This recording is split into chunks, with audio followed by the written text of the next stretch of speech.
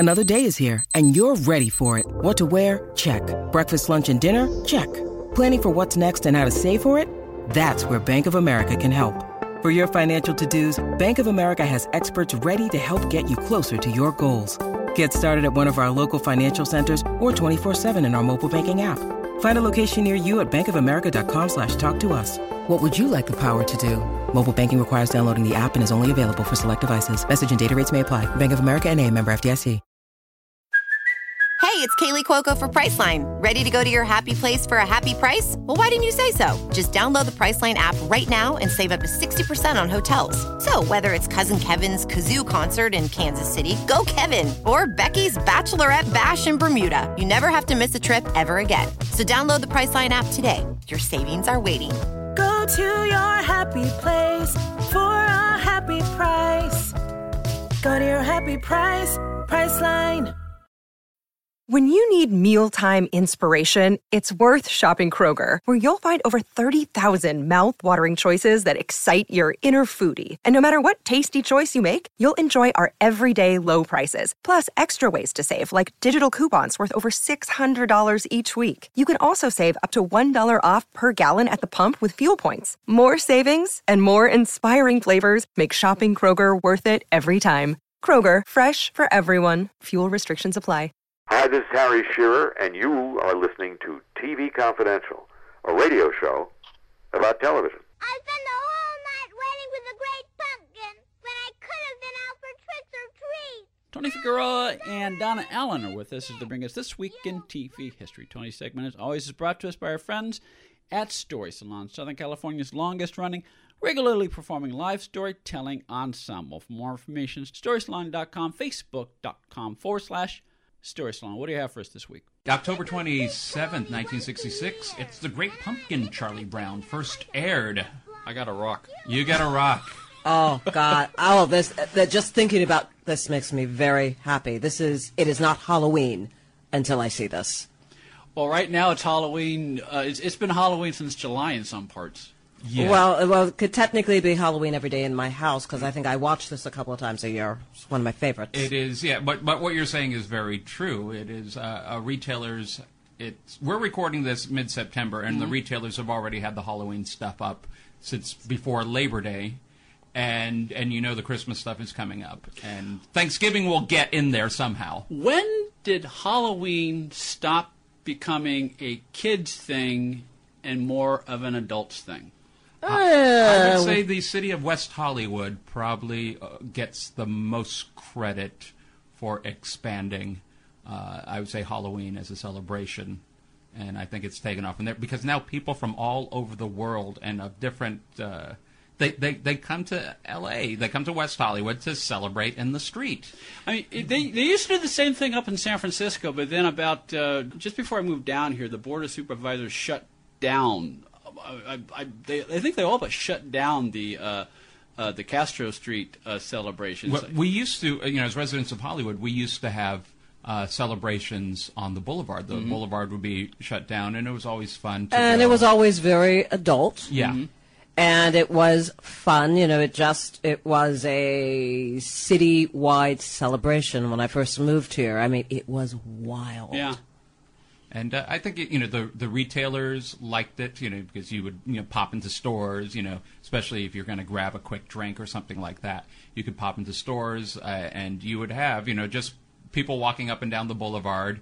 You had crazy costumes, people with silly string, all that.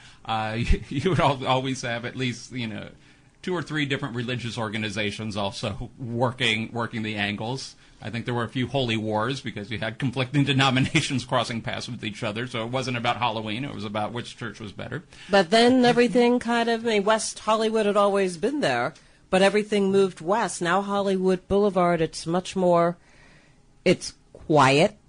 I won't say that it's quiet, but it's not as... It is not as wild as it used to be, and it's more families. Nothing wrong with that. Nothing wrong with that. No. Hollywood Boulevard also is the boulevard itself, and the intersecting streets are very vital to L.A.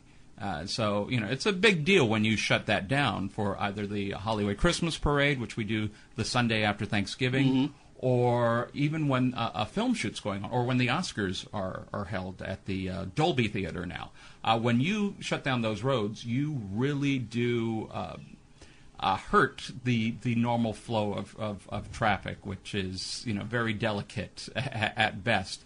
And so I know on Halloween and stuff like that, you could really mess up, and to have a big event in Hollywood and West Hollywood, all points in between are always congested and all that. So I know that they had to kind of thin that out probably for those reasons as well. And of course, as this relates to television, is that this is another. Well, it's not a pet peeve of mine, but it's sort of something that when you look at the course of every television season. It used to be that every now and then someone would do a holiday episode, everyone would do a theme episode, but you watch, and it's particularly with comedy series, there is an obligatory Halloween episode, there's an obligatory Thanksgiving episode, there's an obligatory, I mean, you can set your clock to it. I mean, It's like every show does it. It's like built into the contract. Oh, I think Roseanne really got that, because Roseanne, I think for every season they were on, there was always a new Halloween episode, which were great. No, and I'm not. And some of these are actually very good. I mean, I know Modern Family. They do a Halloween themed episode every year, and it's always brilliant. And I think everyone looks forward to the Simpsons Halloween episodes. Well, yeah, Treehouse of Horror, which goes outside the normal continuity. The funny thing about the Simpsons one is oftentimes because of World Series coverage on Fox, it gets aired after Halloween. Or also, I think elections have also bumped it. Yes. Election years have also thrown, but people still look forward to it. Absolutely. And they are, I think, some of the smartest writing on television. In many cases, they're homages to the Twilight Zone. To the Twilight Zone, to the Outer Limits, to Alfred Hitchcock. And you would think after 25 years they would have exhausted all. No, they're still great. And it's Treehouse of Terror. Treehouse of Terror. That's it. Okay. That's it. And it's the only time you see Kang and Kronos, the aliens. That's they right. They would always appear in the Halloween episode. Yeah. And and some of them I just find them a lot of fun. But again, we go back to I think traditions like The Great Pumpkin, Charlie Brown, which are still fun to watch. Yeah, and remember the very first special, of course, was a Charlie Brown Christmas that was wrong for every single reason, and CBS had nothing to air, and let's put this thing on and be done with it. And then this is the third special, which many people feel is the best. And I love the premise. What if a child confused two holidays, Halloween and Christmas, and you get the wonderful Great Pumpkin? It's brilliant.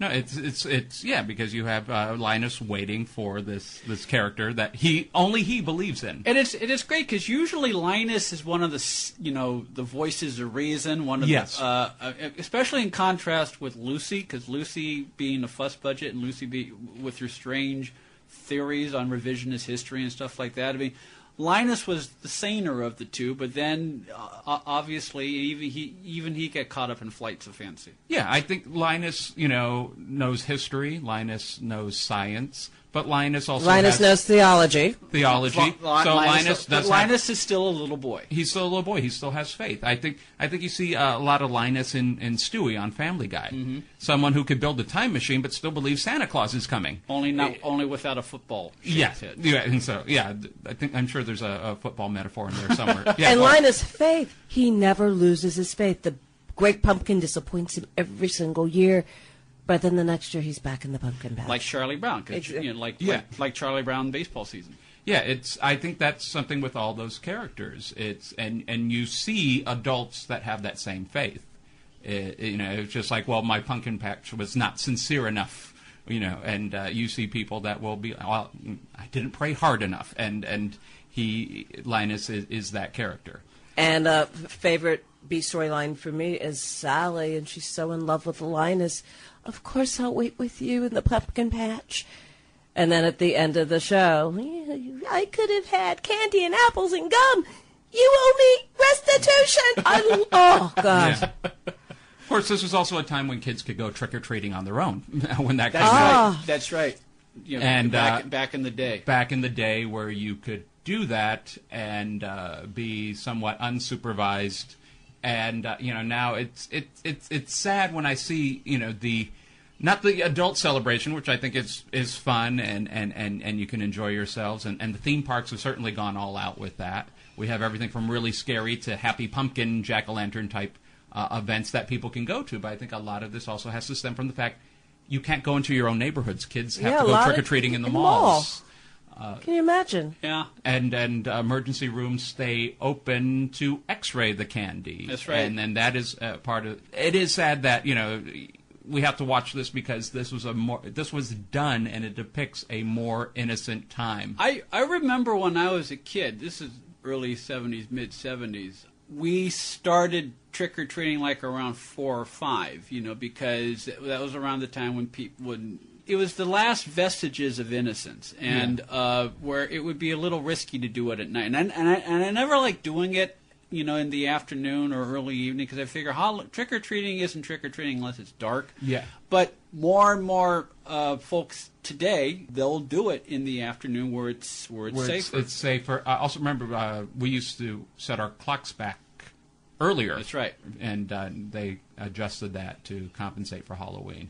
But yeah, I'd be in City Walk or the Grove or something like that, and you would see the kids out there hitting all the retailers. Or this is a big trend in Los Angeles. You live in one neighborhood, and several families will pack up the kids and drive to a much better neighborhood. Yes. To go trick-or-treating there. That baffles me. Well, there's better candy over here. There's better treats over here. That was something that we did when I lived in West Hollywood. Where'd you go?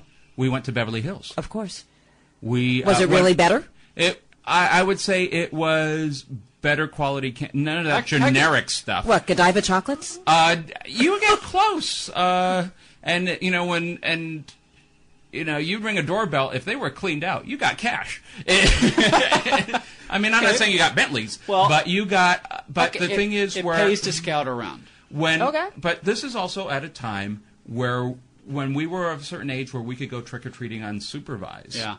And where West Hollywood is now, at that time, it was mostly retired railroad workers that were living in West Hollywood. So, you would be lucky if you got, the minimal amount of candy from these folks. But you could just walk a few blocks, cross over into Beverly Hills, and go up to some of these really nice mansions. I don't know if kids could do that today if you'd have, local, security guards, keeping you out. But we could go over there, and a lot of times these houses would be decorated.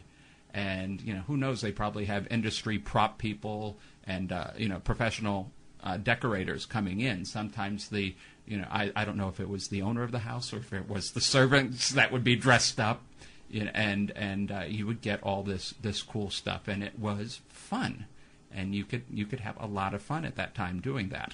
And yeah, that is kind of sad that people have to go to better neighborhoods. Tony Figueroa and Donna Allen are with us as we commemorate the premiere broadcast of It's the Great Pumpkin. Charlie Brown is part of This Week in TV History. We'll take a quick time out, then we'll talk some more with Tony and Donna here on TV Confidential. Be part of our conversation. If you like what you hear, have thoughts on this week's program, or have an idea for a future edition of TV Confidential, we'd love to hear from you. You can email us at talk@tvconfidential.net, talk@tvconfidential.net. You can also message us at facebook.com/TV Confidential, x.com/TV Confidential, or at TV Confidential on Instagram. And if you're listening to us on the TV Confidential podcast, please be sure to hit the subscribe button. This portion of TV Confidential is brought to us by our friends at Front Porch Realty, the community of realtors in the Northern Bay area of California that is committed to finding the solution that is best for their clients. Whether you're a first-time home buyer or looking to sell or lease your property in Northern California, call Karen Strain at 415-886-7411 or visit frontporchrealtygroup.com for more information on how they can help you.